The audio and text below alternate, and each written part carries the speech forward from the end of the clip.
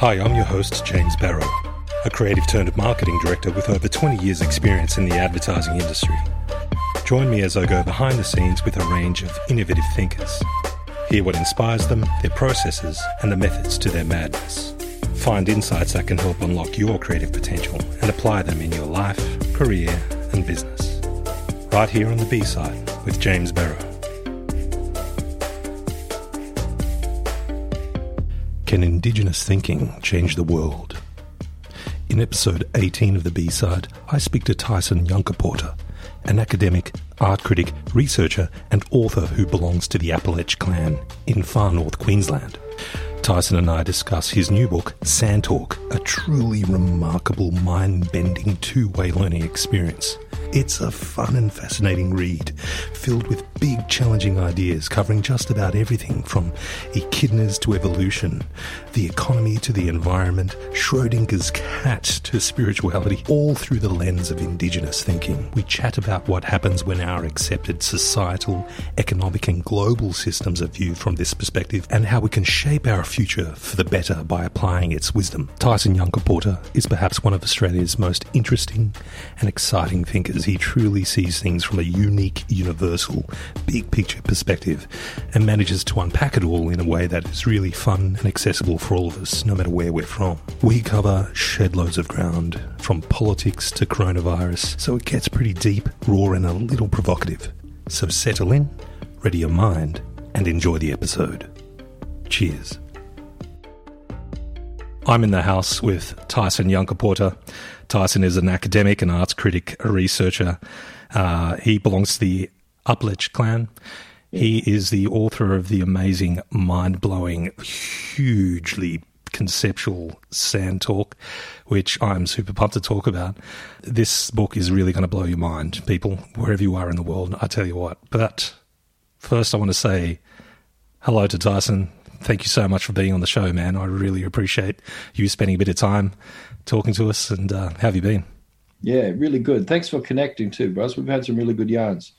Yeah, we have. It was really good for me. I was incredibly nervous about reaching out to you and having you on the show. It's purely because, you know, it's just such amazing work and I've heard you talk about it. So I thought, where do I even begin, man? I mean, I could sit around and just yarn with you on pretty much everything. And so that's not our fault. That's the marketplace. They build up creators, like, you know, anybody, artist or author or anybody, they build them up to be these paragons or something. Yeah, these demigods who are just so out of touch, whereas... And it's not that. And which is the opposite of what your book is about. It's putting all these, like, really research-heavy conceptual thoughts into people's hands. It's making all those thoughts super accessible. Well, let's look at it for a minute. English is a trade creole for a particular, you know, recent economic system. Developed over the last half a millennium kind of thing. And it's quite deliberately separated a whole heap of things that shouldn't be separated. You know, So arts has been separated from life. And none of us human beings used to have the word art in our languages. You just don't have it as a separate concept. It's just something you do. Yeah. It's in your life world. You just do it. And not just you, everybody does it. You know, it's the same music until very recently, bloody every other house had a guitar or a piano in it, and people would gather together and just sing together. You know, that's what music used to be. But then all of a sudden it's like, no, only one in like 50 million people is allowed to do that. And then we're going to like, no, you don't, the community doesn't own that music anymore. We own that music and we're going to distribute it in our regions, and anyone out of that region is not allowed to get it. And the rest of you, if you want to enjoy the music, you don't get to hear the real sound. You can enjoy this recorded sound, which is only 1% of the actual sound, you know, because they only focus in what they record in developing that technology. They only focused on, you know, this tiny percentage of the sound that is just, it's just what we're focusing on with our frontal lobes. So you're not feeling that music. It's not going through you. It's not going in. It's not doing what music is supposed to do. And it's the same with any art And it's the same with literature, freezing these ideas in time and putting them on a page with speech sounds recorded in these little symbols. Oh, man, I wanted to talk to you about the speech sounds. And they're just like, that's what we have. And all that stuff is separate. And only these elevated demigods here can do it. But they're not really demigods because, they fucking work for us. Mate, we've jumped out the gates. I love it. Yeah, we're all trapped in this hideous system. So, I just talk to everybody. Mate, I know. I'm so nervous to me. Like, why? Yeah. I'm just a piece of crap just like you.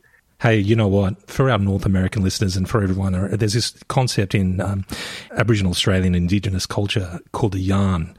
I want Tyson and I to have a bit of a yarn. Just for the audience, Tyson, can you explain what a yarn is?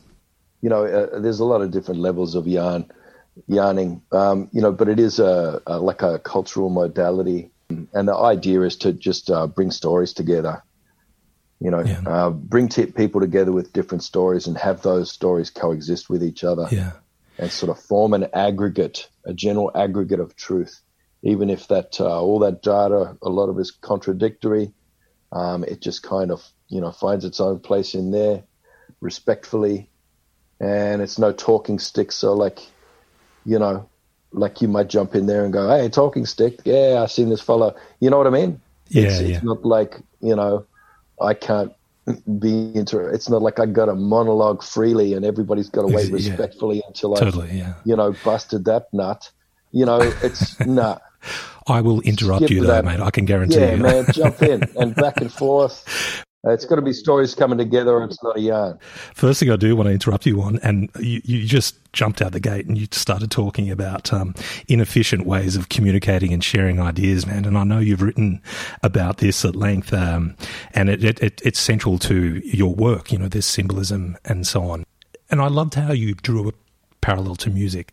This whole connection to creativity. That representation of meaning. The common story is that only started like bloody 20,000 years ago or something.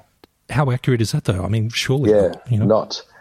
So, there's million-year-old shells with symbols carved on them. Million years. We've got 1 million years of meaning making. How can certain people have a monopoly on creativity when we've all been doing it for such a very long time? And I know we want to cut that off. Oh, no, sapiens. Let's go with sapiens. Sapiens, but, it's not a different species from Erectus because they bred together and, and then their children were able to breed. So that's not a different species. The proliferation of DNA testing has unearthed the harsh reality that many of our Europeans, we've got a percentage of Neanderthal DNA in us. Yeah. I've got quite a low percent, so I'm pretty proud of that. But, some of our Western European brethren have like up to 5%, and you think that's 5%. Neanderthal DNA. I love how the discourse has moved away from the Neanderthals being these thuggish, archaic beings to, they were really spiritual, man, and they were incredibly creative. There's this kind of cultural pattern coming out that I've discerned through thousands of movies and books. And then if you look through all the old lore, all the Viking sagas, the Peer Gynt suite, all these things, they're all about guys running off and, like being seduced by these troll princesses. And I suspect that troll myth was about a cultural memory of Neanderthal communities or transitional Neanderthal communities. Yeah. Isn't that fascinating? The other thing you picked up on earlier was the music and efficient ways of communicating ideas. If you talk about music being a central language to humanity, part of the ways we would communicate through culturally or through that oral storytelling, literal written sound words can't convey the same emotions as music. You think about it, man, like if I just play a single note or a series of notes, I don't have to say a single word, but I can make you feel something. Those notes will evoke that emotion. Words could never really do that with such efficiency. No, like you can write those things into existence, those feelings, but it's a lot less efficient, right? You know what I mean? Well, it's only really relatively recently that the bardic tradition was ended. You know, so in the Northern Hemisphere, you still had that strong tradition of the bard, who would, you know, tell all the stories, but, you know, like big stories. You know, a story that might take 3 days in the telling. Yeah, You know, completely memorized, wrote by heart. You know, isn't that amazing? And you know, often accompanied by music. You look at the works of Homer, and those have been analysed in terms of these weren't just written by a dude called Homer; they were written down by him because they were obviously quite old oral texts, because there were a lot of devices in there that are common to that are common mnemonics in oral texts in the bardic tradition. So it's quite an old one. Yeah. You know, and we learn these song cycles, you know, in Aboriginal cultures that are like that as well.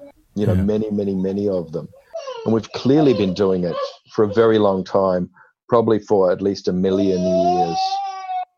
I know that number would make a lot of people uncomfortable, but we have 1 million years of different ways of being and doing and knowing, and all kinds of different modalities and governance structures and economies.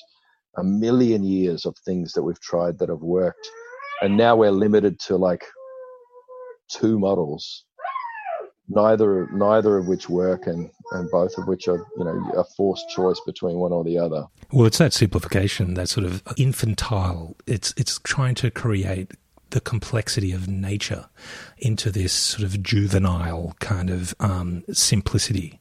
You know, it's this right and wrong, this good and bad. This has put situations, societies, cultures into these very basic kind of camps. And we're seeing that in politics. We're seeing that in pretty much everything we do, you know. I don't know, the cultural infrastructure that's just there to support the notion that some people can own the land that's supposed to be there for us, providing everything. You know, our creativity, our inspiration, our law, our sustenance, our shelter, our relatedness, our connection, our everything. And more than anything, our meaning. You know, these are all things provided by the land. So when the land was taken away from us as human beings over the last few centuries, and there was nowhere left to run to for any of us, but particularly over the last century, since the industrial era started, you know, that removal of people from the land and that conversion of land into capital owned by a few. That's the thing. That was our moment of dispossession as human beings. And that was when we lost something very important. You speak of narcissism in that way, in that who are we to think that we're above the land? Like, we were once with it, we relied on it, we treated it with respect, and we were part of it. It wasn't there for us, like animal husbandry. You know, we weren't controlling it through rapacious extraction of its resources. And when you speak like this, it feels like you're being a huge lefty, you know. But you know, where did it become okay to treat the land as it was something that we owned? And I hazard a guess it was around the Neolithic sort of Bronze Age period where we started farming and so on, and we applied the same farming principles. Just because of the cognitive makeup of a person who's attracted to the left, they just have more of an appreciation of aesthetics and things like that. So you know, they're looking to this concept of wilderness as separate from society, you know, as like, yes, it's a source of natural resources to extract and try and be sustainable about that, but also it's a source of inspiration and creativity and beauty to extract. So it's even an extractive relation, you know, to you know, nature worship in that way from the left. So it's neither of those things. A human embeddedness in a landscape doesn't sit anywhere on the political spectrum. But, you know, I mean, I guess anything, like just saying that out loud is a bit of an assault on the superstructures of this civilization, and anything that's a critique or an unpacking has been sort of, you know, thrown into this idea of postmodernism, which is thrown into the left. I mean, that's a silly idea because, you know, I've heard the libertarian right sprouting exactly the same thing, yeah. things, Yeah, exactly the same kind of critique. I see far alt-right bloody people spouting stuff that's exactly mirror image of Foucault, and then in the same breath denouncing postmodernism. I'm going, hey, Braz, have you actually read this postmodernism that you're attacking? Because you're saying it. But anyway, we won't go into politics. Yeah. What we will do, though, let's start from the beginning. Man, we jumped out the gates. We really did. We jumped out the gates. We may have already covered everything I wanted to speak about. No, we haven't. But let's go back, Tyson. Let's go back. So tell us, where are you from? What do you do? What's your backstory? My backstory. Where are you going to start? Yeah, well, I guess, let's look at our lives as, so you have, I guess, your life is structured, I guess, in 15-year increments. Yeah. And every 15 years you're supposed to go through something. Yeah. It used to be ceremony. I can relate to that big time. Yeah. It used to be ceremony that you'd get every 15 years, and if you pass through that, you'd progress, and eventually after about 4 of those, you'd become like a good man, something like that. But I've been quite, retarded in that. So I guess I finished 3 of those cycles badly. So I'm 47, maybe 48 this year, I think. I don't know. I'm losing track. I'm 45, mate. I think I've been through 3 of them. So I'm into the 4th iteration, and I'm still not sure what that one's going to be about. I guess the first part of my life and coming up into being a young fella, I don't know, it was kind of, I guess my identity was sort of shaped by really flawed doctrines about race. Yeah. Mongralism kind of thing, like, and part Aboriginal, all that kind of thing.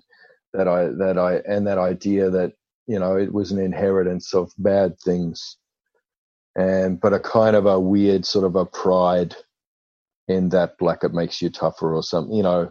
I recall, as a what they call a young man, boasting up a bit, that it's, like my part of my genetic inheritance is being really good at drinking and fighting, and I quite defined myself by those things. And as an ambiguously non-white person, like someone who, it's your every week of your life, a couple of times a week, someone's going to say to you, what are you? You're not white. What are you? I'm Aboriginal. Oh, no, you're not Aboriginal. No, you're white. It's like, well, you just told me I wasn't white, but anyway, that's fine, man. No, you're Arab or something. Like everybody's got this colonial authority to like just project whatever they want onto you. So that's why I never care about my bio or what you say about my job or tell people who I am. It's like, whatever you want to, I know you're going to, no matter how I describe myself, you're going to project stuff onto me anyway. I have people writing me letters about the book and saying things to me. I think, man, did you even read it? It's fine. You just projected whatever you wanted to see. That's cool. And some people, that's how it goes. But anyway, so the first part of my life was, just mostly confusion and then just wrong story about Aboriginality being a genetic bloody thing that I only have part of, and just the bad parts in this nihilistic grieving process of, inflicting myself on the world as an angry man.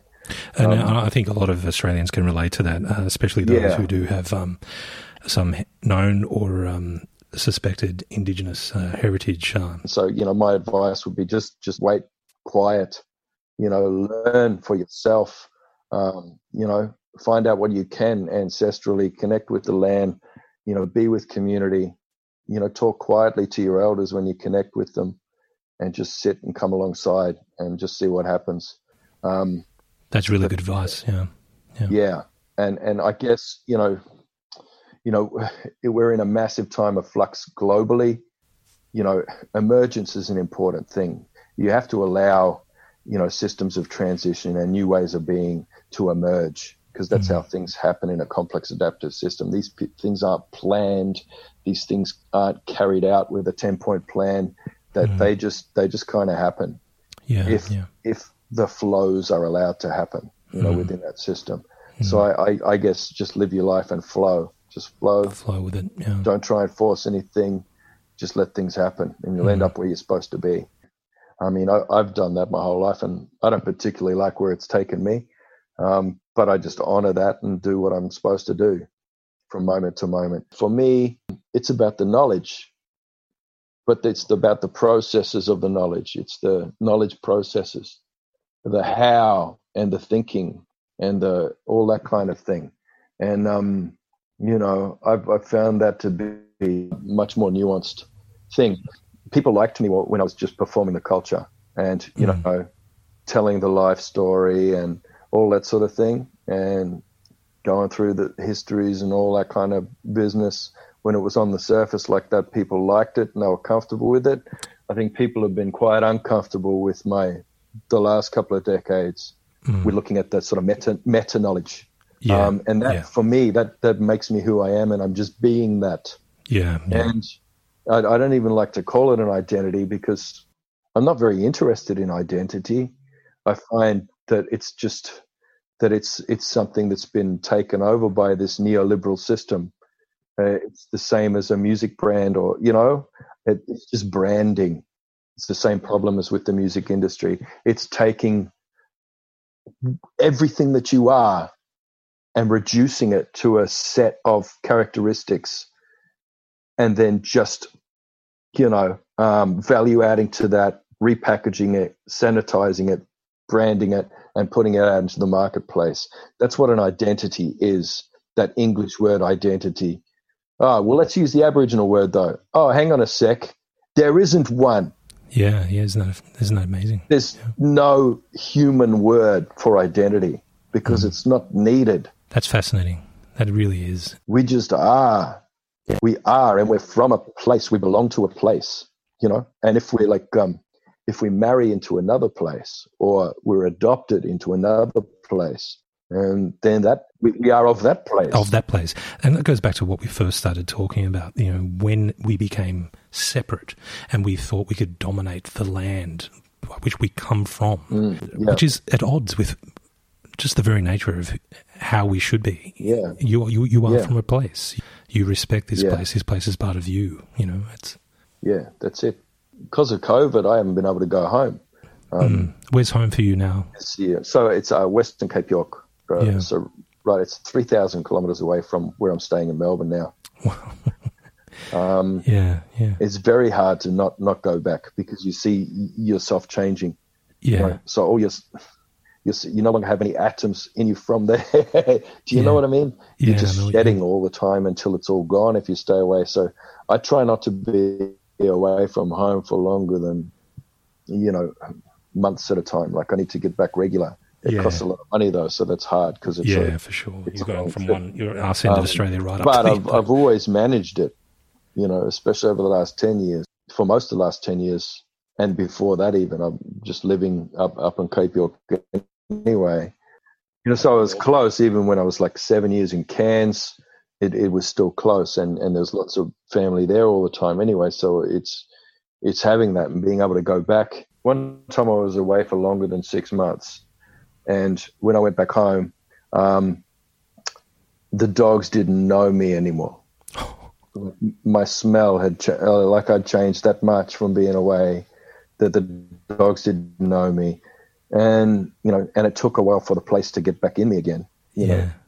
Through the food and the air and the water and the bodies and touch and everything, the dirt getting into you, and my smell changed back again, and I was just like, okay, I'm back, and then you go away. That lasts about 6 months, and then you change again, and you take on the smell of this other place. A place changes you, and it changes how you talk. It changes everything. So a language comes from a place. It comes out of a bioregion.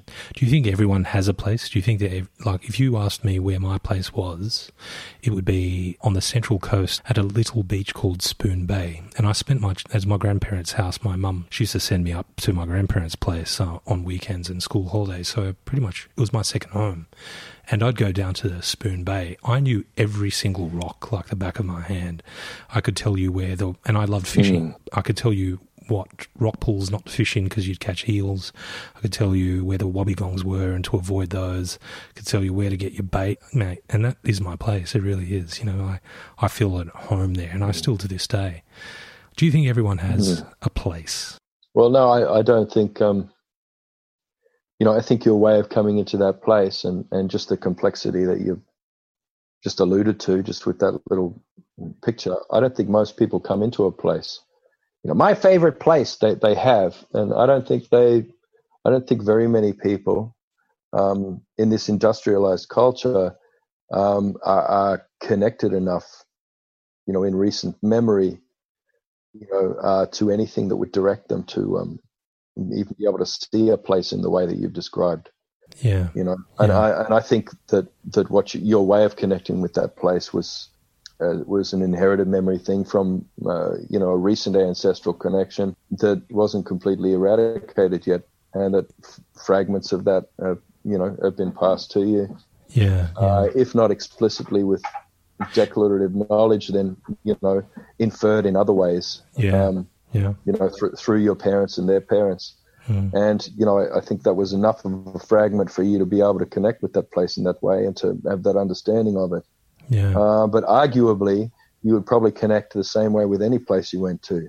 I mean, those skills are transferable. That lens is transferable. You can apply that lens to anything. And you probably could apply it to geopolitics if you were looking at around the world as well. And I guess that's what the book's about. That's why, I don't want to get tangled up too much in just all the little minutiae of lifestyles and cultural methods for fixing a head on the tip of a spear and stuff like that. It's kind of like, that's not where I'm focused. Those things are just mine. So my stories, my experiences, my practice, on country, 99% of it, that's just mine for me. And I could perform aspects of that for other people, but I've done that before. And I used to do the life story all the time, and people liked it. They really liked it, but it was unproductive. Apart from just re-traumatizing me and making me depressed, it also just it detracted from anything else that I might say, and there was no applicable wisdom to be drawn from that story. Just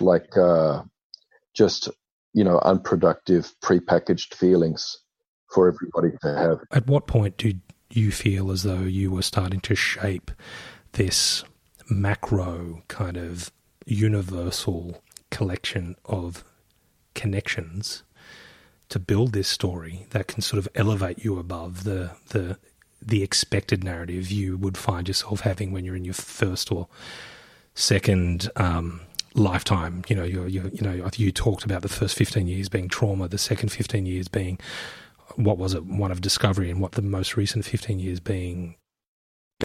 I'd almost say that the whole first 30 years was just stumbling around, scratching my ass and bumping into things. Really, What was the awakening? What inspired it? I think so in complexity theory terms, you'd refer to basins of attraction. And there's seldom just one catalyzing, event or moment or strange attractor or something that is like the aha, that's it there. Usually it's just an accumulated, aggregated sense-making activity. And look, I don't particularly think that I'm anywhere special now where I'd go, yes, that's where it changed and now I've become a success. I don't feel like that. I don't feel like I have any particular knowledge or perspective or wisdom that's great. But I do find that in my ignorance, just engaging with people, but feeling okay with the ignorance. Just feeling okay about that. And a lot of our old fellas, they have this overwhelming dignity, and you're in awe in their presence and all that kind of thing. It's just, I've never learned the dignity thing. Yeah. It's something that I crave, but I don't have. I'm just quite cheeky, and I'm quite chaotic, and I just enjoy interesting things, and I like things to be funny, and I'm curious. And I think people like to be curious, and I think they like to be able to engage with higher order thinking without having to stop the party. Like anything, it's like, right, okay, I'm going to do my deep thinking now, and I'm going to read. I'm finally going to get through Thomas Piketty. God damn it, it's really interesting, but it's just, I have to stop the party. It's like anything that you have to go, no, I won't have that beer before I read this, then just don't read it. It should still be fun. Higher order thinking should still be fun. And if it's not, then it's damaging your brain. Mate, let's talk about your book then, because that's a pretty good segue. I'm going to start by reading some of the quotes. Compliments are really hard. Are you the sort of guy that feels uncomfortable with compliments? No, it's all right if it's true. I'm really happy with it. I mean, it sounds like I'm self-deprecating and everything, but I just, so I know what's good, and I've got no problem with people saying what's good. I mean, if there's a purpose for it. According to Bruce Pascoe, which I absolutely love, props Bruce with his book, Dark Emu, he says, a book of cultural, philosophic intrigue, read it. Who else? What have we got? We've got another one. I'll read you one more. Radical ideas bursting with reason, and, mate, that's essentially the consensus across the board. It's this big thinking, accessible thinking, and it's really good that we're elevating the role of Indigenous thinking on a global, universal scale. I think that's really cool. Why don't we talk about where the inspiration came from, how you came up with the idea for this, what the process was in bringing this story to life, It was just my participation in the flows of my life and environment. That's it. What is Sand Talk about? Sand Talk is a modality of knowledge transmission where you transmit knowledge through visual images drawn on a surface, basically. And that surface can be the ground or, any surface, really. Yeah. But it's basically, people sit around and there are different forms and things that people will do. And it's, done in different ways all over Australia. A lot of Aboriginal art is temporary. I mean, there's permanent art forms that are supposed to stand the test of time, and they're supposed to be like law places, learning places where you take people to, get knowledge in a different way, from that place, from that rock or whatever. But a lot of the art is temporary and has always been temporary. And just one of the protocols of Sand Talk is when you've finished, showing your image on the sand, creating that, you wipe it away, you clear it. Sure. There are bigger, deeper ceremonial forms that are often sacred things, where men or women in men's or women's business will use lots of different materials to create lots of different colors in these big sand paintings. And it's a bit like the practice in Buddhism, with those big mandalas they make. As soon as so much work goes into it, but then as soon as it's done, it's wiped away. Yeah. Yeah, because that's what art is. Art is a living thing, and it sits in the spaces in between, in your relations between yourself and other entities. It goes back to what we were saying. That's where the knowledge sits, and it's living knowledge, and any representation of that knowledge, it takes on the spirit of that thing, of what's being represented. It takes on the spirit of it, and to leave it there as a permanent thing is a drain on that spirit. My mom, the old fellas, will tell me, that a lot of the carvings that have become really popular around the world from my community of totemic, entities. These are things that are usually done rarely and traditionally are just for ceremony. And they have so much power, those images, those statues, those carvings, they can make a person sick. Really? Yeah. If a protection isn't applied to people viewing that or coming near it, then they can get sick from it. It's got that much power. Picking up on that point, you said that impermanence. I've worked in advertising as a creative for some time. I'm no longer in advertising and in marketing. But the one conversation I have with people, and even through this podcast, is the impermanence. I have to keep creating. I have to keep doing it, and I don't know why. And it always feels, and it's always described as a spiritual need to fill some sort of gap that is left behind once whatever you've created has been completed. And it speaks to your point around the impermanence. If it was meant to be permanent, then you go, oh, mate, job done. I've created. Now I can just sit back and relax and just enjoy it. But, you know, it's the need to create. Yeah. It's the need to constantly produce the art. Yep. There's some themes in your book, Santalk, just hanging on your book for a bit, because I do want to sort of touch on some of the themes. Oh, sorry, I just have to say it's pretty much just pop science. You just enjoy it. And enjoy it. Yeah, fair enough. No, I know. It is incredibly basically accessible. It's a cognitive adventure that will trigger patterns of thinking that will help you find fragments of who you are. I love that. Why didn't you say that before, mate?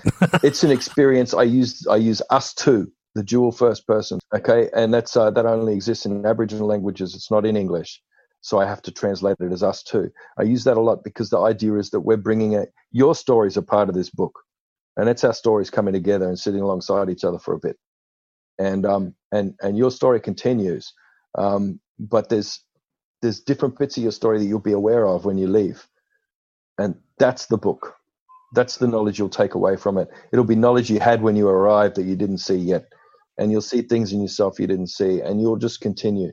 There's also, unfortunately, old man symbols in there, and they will. I should have a warning label. They will change you at the molecular level, at the genetic level, and this is feedback I've had like from many different people from all around the world. This book changed me at the genetic level.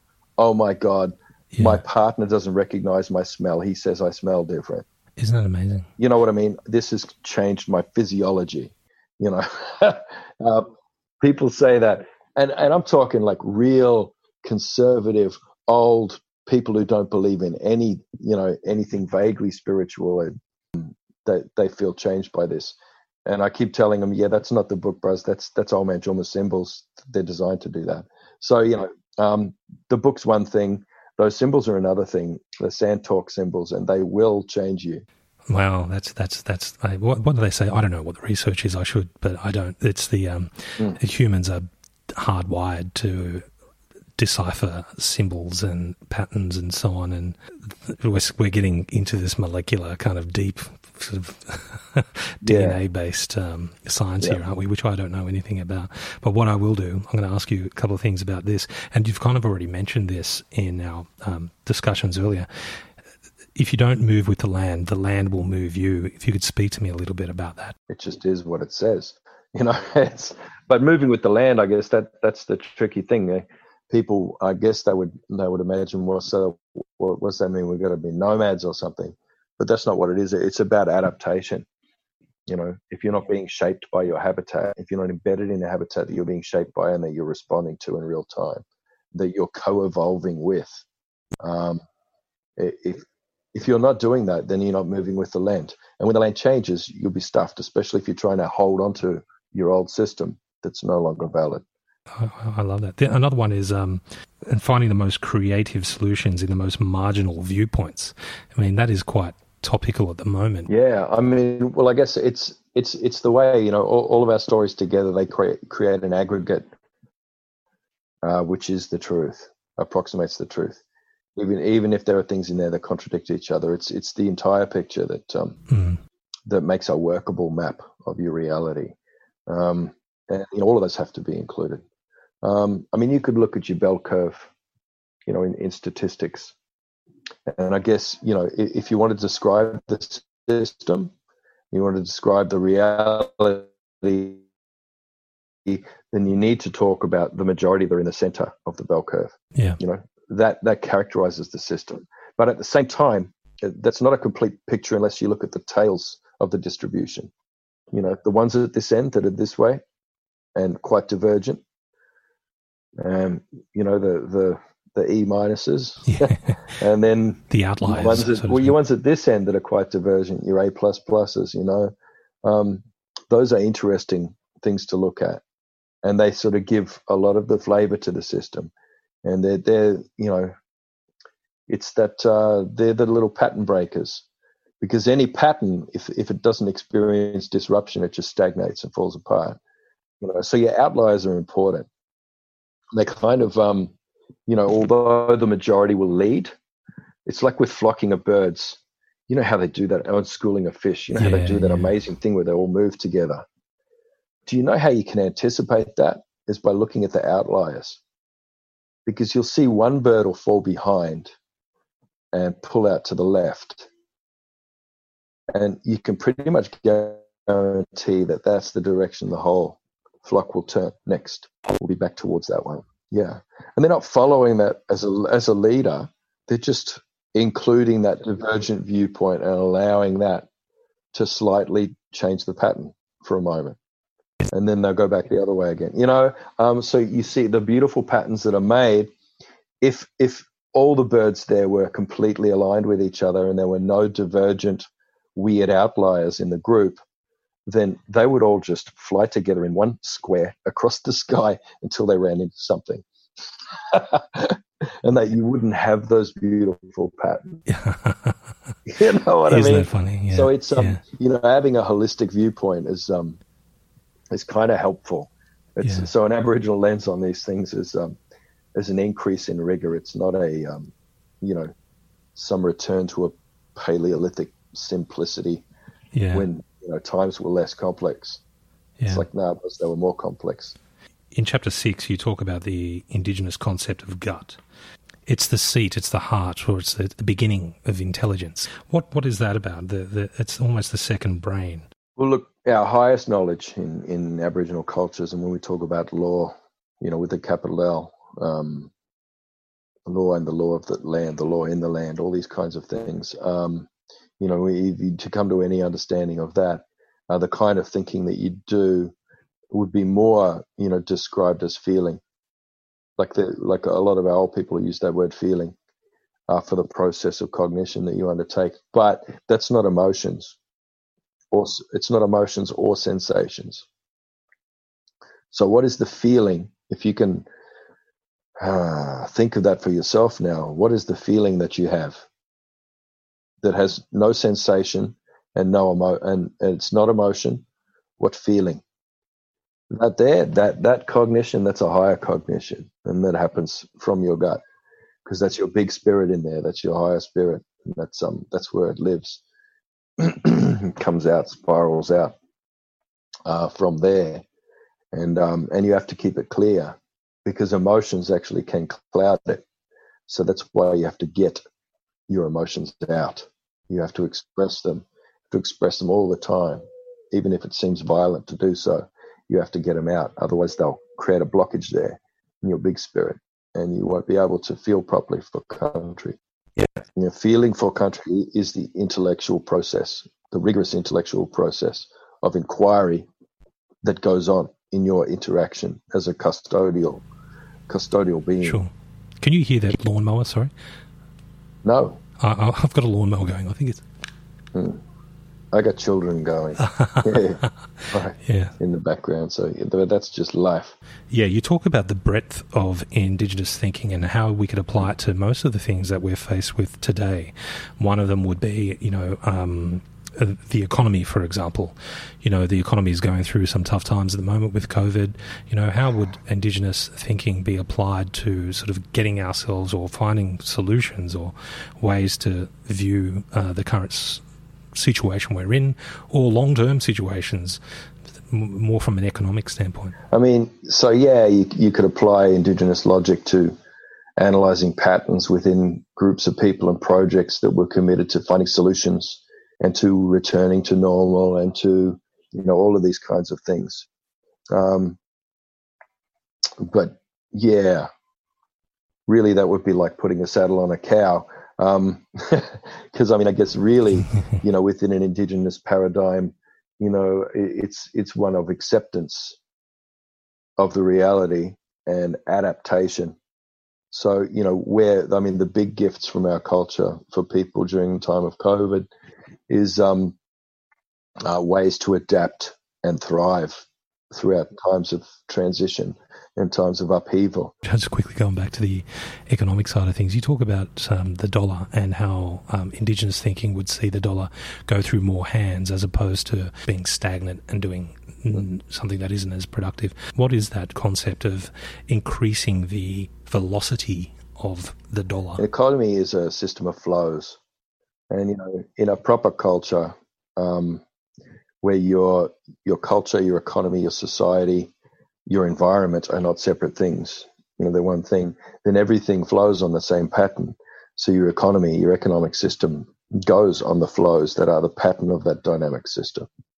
And left to its own devices, a group of people, who are informally sitting, like you'll see it at a car boot sale or whatever, you'll see a system of flows created, within that group of people.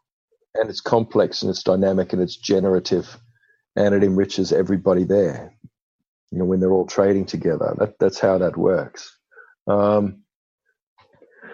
So the idea is that, I guess, from an Aboriginal point of view, is that you would have increase rather than growth. Increase being that you increase the number of exchanges within a system. Growth being that you would increase the size of the system. So increase from an Indigenous point of view is increasing the relationships and the connections and the flows of resources, knowledge, everything else.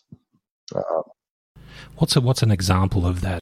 Yeah, well, so some people, and a lot of people propose that, why are we printing more money? Why aren't we trying to increase the velocity of the dollar?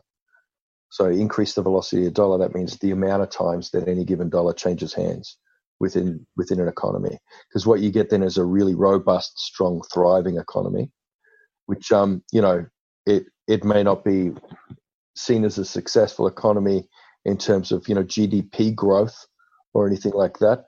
But what it is it produces a lot more prosperity on the ground for people.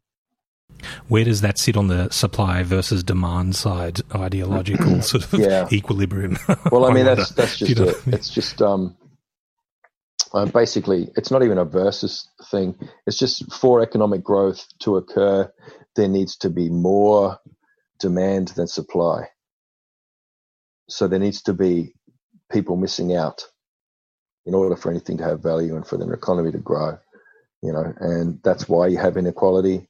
It's not because some people are prejudiced against other people.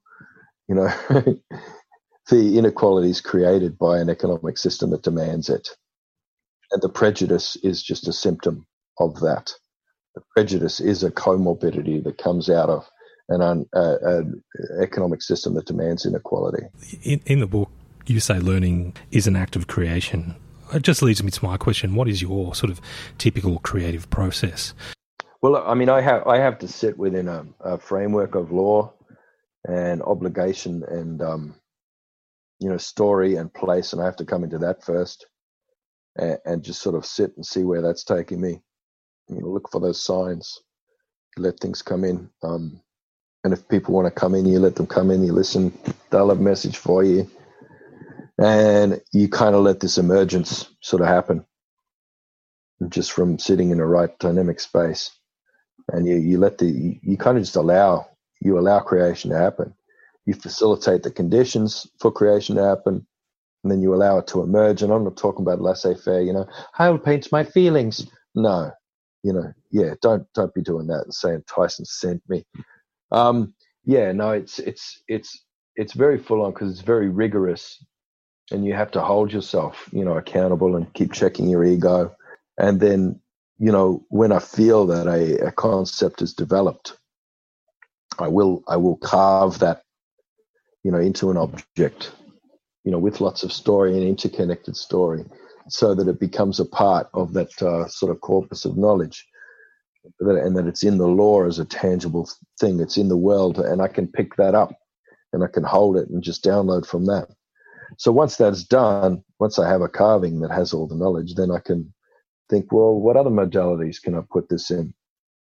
So the stuff in the book about the first and second laws of thermodynamics, when you get to all that rainbow snake story, in the book you'll see, So I did a bit of the book. So it was one modality for expressing something that I carved into a law stick, But then I also did that as an art installation in Melbourne, published a poem on the same thing. So I've done various NTROs, non-traditional research outputs and stuff like that. I just express these things in as many modalities as possible, not the least of which is some yarns, and seeing how I went with talking to a Native American theoretical physicist and seeing how many rounds I could go with him with my silly ideas about thermodynamics, which wasn't long, actually. I tapped out after about, 3 conversations. Can you just give us a quick snapshot of that theory of thermodynamics? Oh, my goodness. Dynamics for us? So basically, first law of thermodynamics, energy isn't created or destroyed, in a chemical reaction. Things just change form. You burn a piece of paper, everything in that piece of paper isn't gone. It's just changed and gone across into different systems. It's moved across between systems and elsewhere in the system. With all the parts of that paper and particularly the energy that still exists, even the energy, the heat from the flame, that hasn't fucking just disappeared. That still exists in the universe. So that's the first law of thermodynamics. Sure. And first law, I like to equate with the idea of first peoples, the knowledge of first peoples, and particularly the way we view time, which would be as something that a series of dynamic cycles and that move across different systems over time. So sure, yeah. Second law, of thermodynamics, which I like to think of as the law of time for the second peoples. It is what gives rise in physics to what they call the arrow of time. Second law of thermodynamics is that in a closed system, simplicity, which is disorder, entropy, decay, increases over time.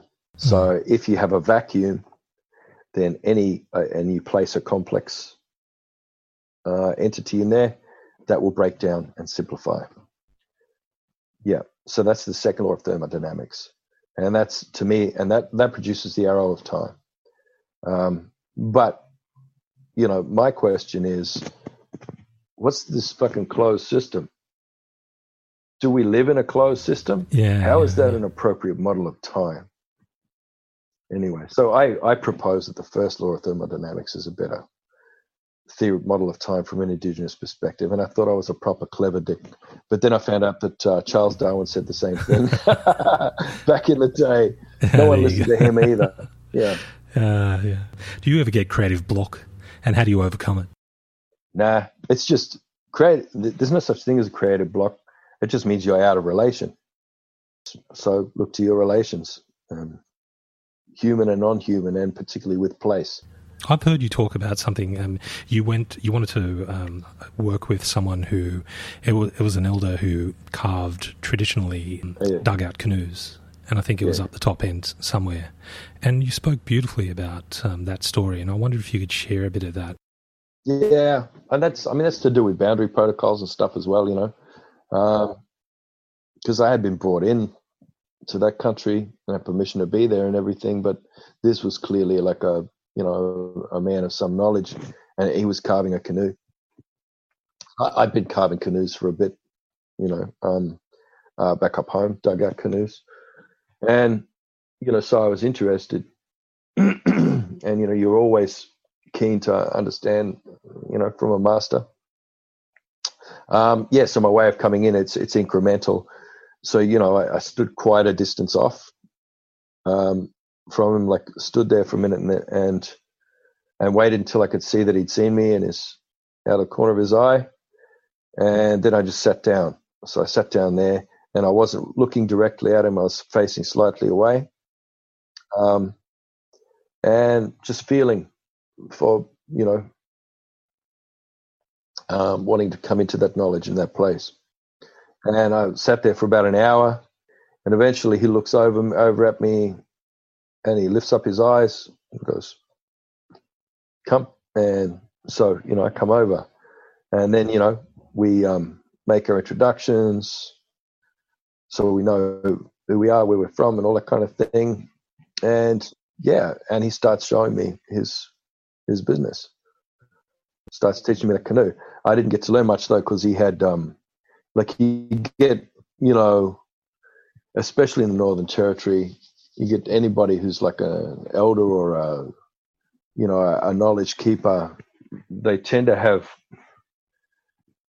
a lot of people tend to have like white handlers, like self-appointed non-Aboriginal gatekeepers, and those ones, they must have been off for lunch or something for that period. But they sort of saw what was going on, and they just ran over, and one of them like shoved me with his shoulder out of the way, and the other one ripped the tools out of the old man's hands and started himself hacking away at the canoe. And the old man and I started to feel it coming up in me, just real anger, like rage. And I was about to blast him, But then I watched the old man, and I just saw him go back into himself like a snail, like very peacefully, but very strongly and with a lot of agency. And I went, "Oh, you just showed me something better than making a canoe, oh fella. Yeah, that's very special." And I sat with that for about 3 years thinking about that one. And then I started trying it out, and it helped me in a lot of my interactions. Yeah, it must be such a disparity, like living there and being so close to your country, your people, and a certain lifestyle, which is, I feel, a little more honest. We get down to this domestic kind of metropolis of Melbourne or Sydney or whatever else, and we're so detached from it. What are some of the sort of clear differences? It's the disconnection. It's the disconnection between everybody who lives here, even within their own houses. Yeah, there's no social density. There's population density, which is awful, but there's no social density. Or, everybody else alienated and just suffering. And, there are a lot of people suffering in Melbourne. It's very expensive to be here, to live here, and you got to work real hard, and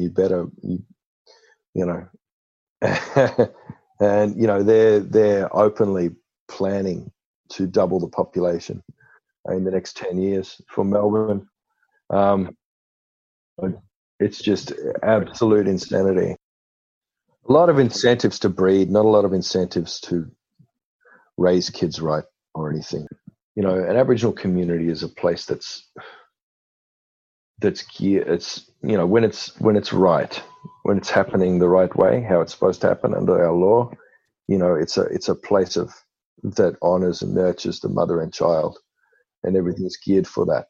It's a place where there aren't any spaces that aren't designed for children to grow in. But a city that there's nowhere for kids to be, and there's even worse, particularly there's nowhere. It's a particularly hostile environment for mothers. What do you think that is? I mean, why is it? Why is it like the nurturing aspect? They say it takes a village to raise a child. Why hasn't that held true in this current sort of societal economic environment whereby, yeah, you're right, we just spit them out and then we have people fend for themselves? And the system, it needs dysfunctional people in order to function. Yeah, you can't have, if you had a whole, an entire society of well-adjusted human beings with agency, then the system wouldn't work. Yeah. I guess these are the things that an Indigenous world gives you if you really do bring that lens to an analysis of things. You dig down to the foundational story. You dig down to the true story at the heart of the matter. Look, I think what we're going to do with Indigenous thinking really is just to accept the world's problems. Yes. Find acceptance, then the strength to be able to become the adaptive beings that we need to become to survive the collapse of this system. Yeah. But we need to make sure that we've just got a few habits of thinking in mind that allow us to be adaptive enough to survive this hard landing that's coming. because there ain't no soft landing here. It's going to be hard. You're going to need to be able to move with the country. Would you say, if you were to distill your philosophy into a sentence, would it be that move with the country? What would it be? My philosophy is different at the end of this yarn than it was at the start of it, because yours has affected it. All I am is the stories I interact with. Yeah, if I were to quote you, bite of wisdom you could leave people with, what would that be then? For now, for today, for this very second. I don't have any wisdom. Although I have the algorithm for wisdom, if you want that. What is that? So this is, someone asked me for a wisdom quote. And I said, no, but I can give you the algorithm and then you can make your own. Okay, so you just take any idea and then you combine it with its opposite, and you've got your indigenous wisdom there. Okay, so, if you need to learn to go faster, first you need to slow down. I love that. If you want to stop the fires, you have to light a few first. Yes. Just anything, if you don't master your rage, then rage will become your master. And that quote, if anyone gets that reference, they'll get where I got the algorithm from, which was the movie Mystery Men. And they have an indigenous. One of the superheroes he's a Native American superhero, and nobody quite knows what his power is, except that he's terribly wise. One of them unpacks it in the end and says, "You just say the opposite of what the first part of the sentence is, and that's your superpower." Jesus. Anyway. But that's true. That's your wisdom formula. True. So the wisdom formula, mate. I'm going to take that. That works for me. That's fantastic. I've taken so much of your time, Tyson. Thank you so much, man. We're going to solve all the world's problems, and we're going to do it with Indigenous thinking. It has been an absolute pleasure chatting to you.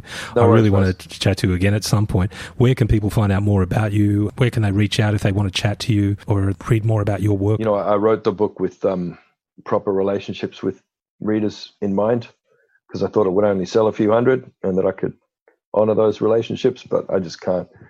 There's too many thousands of people now.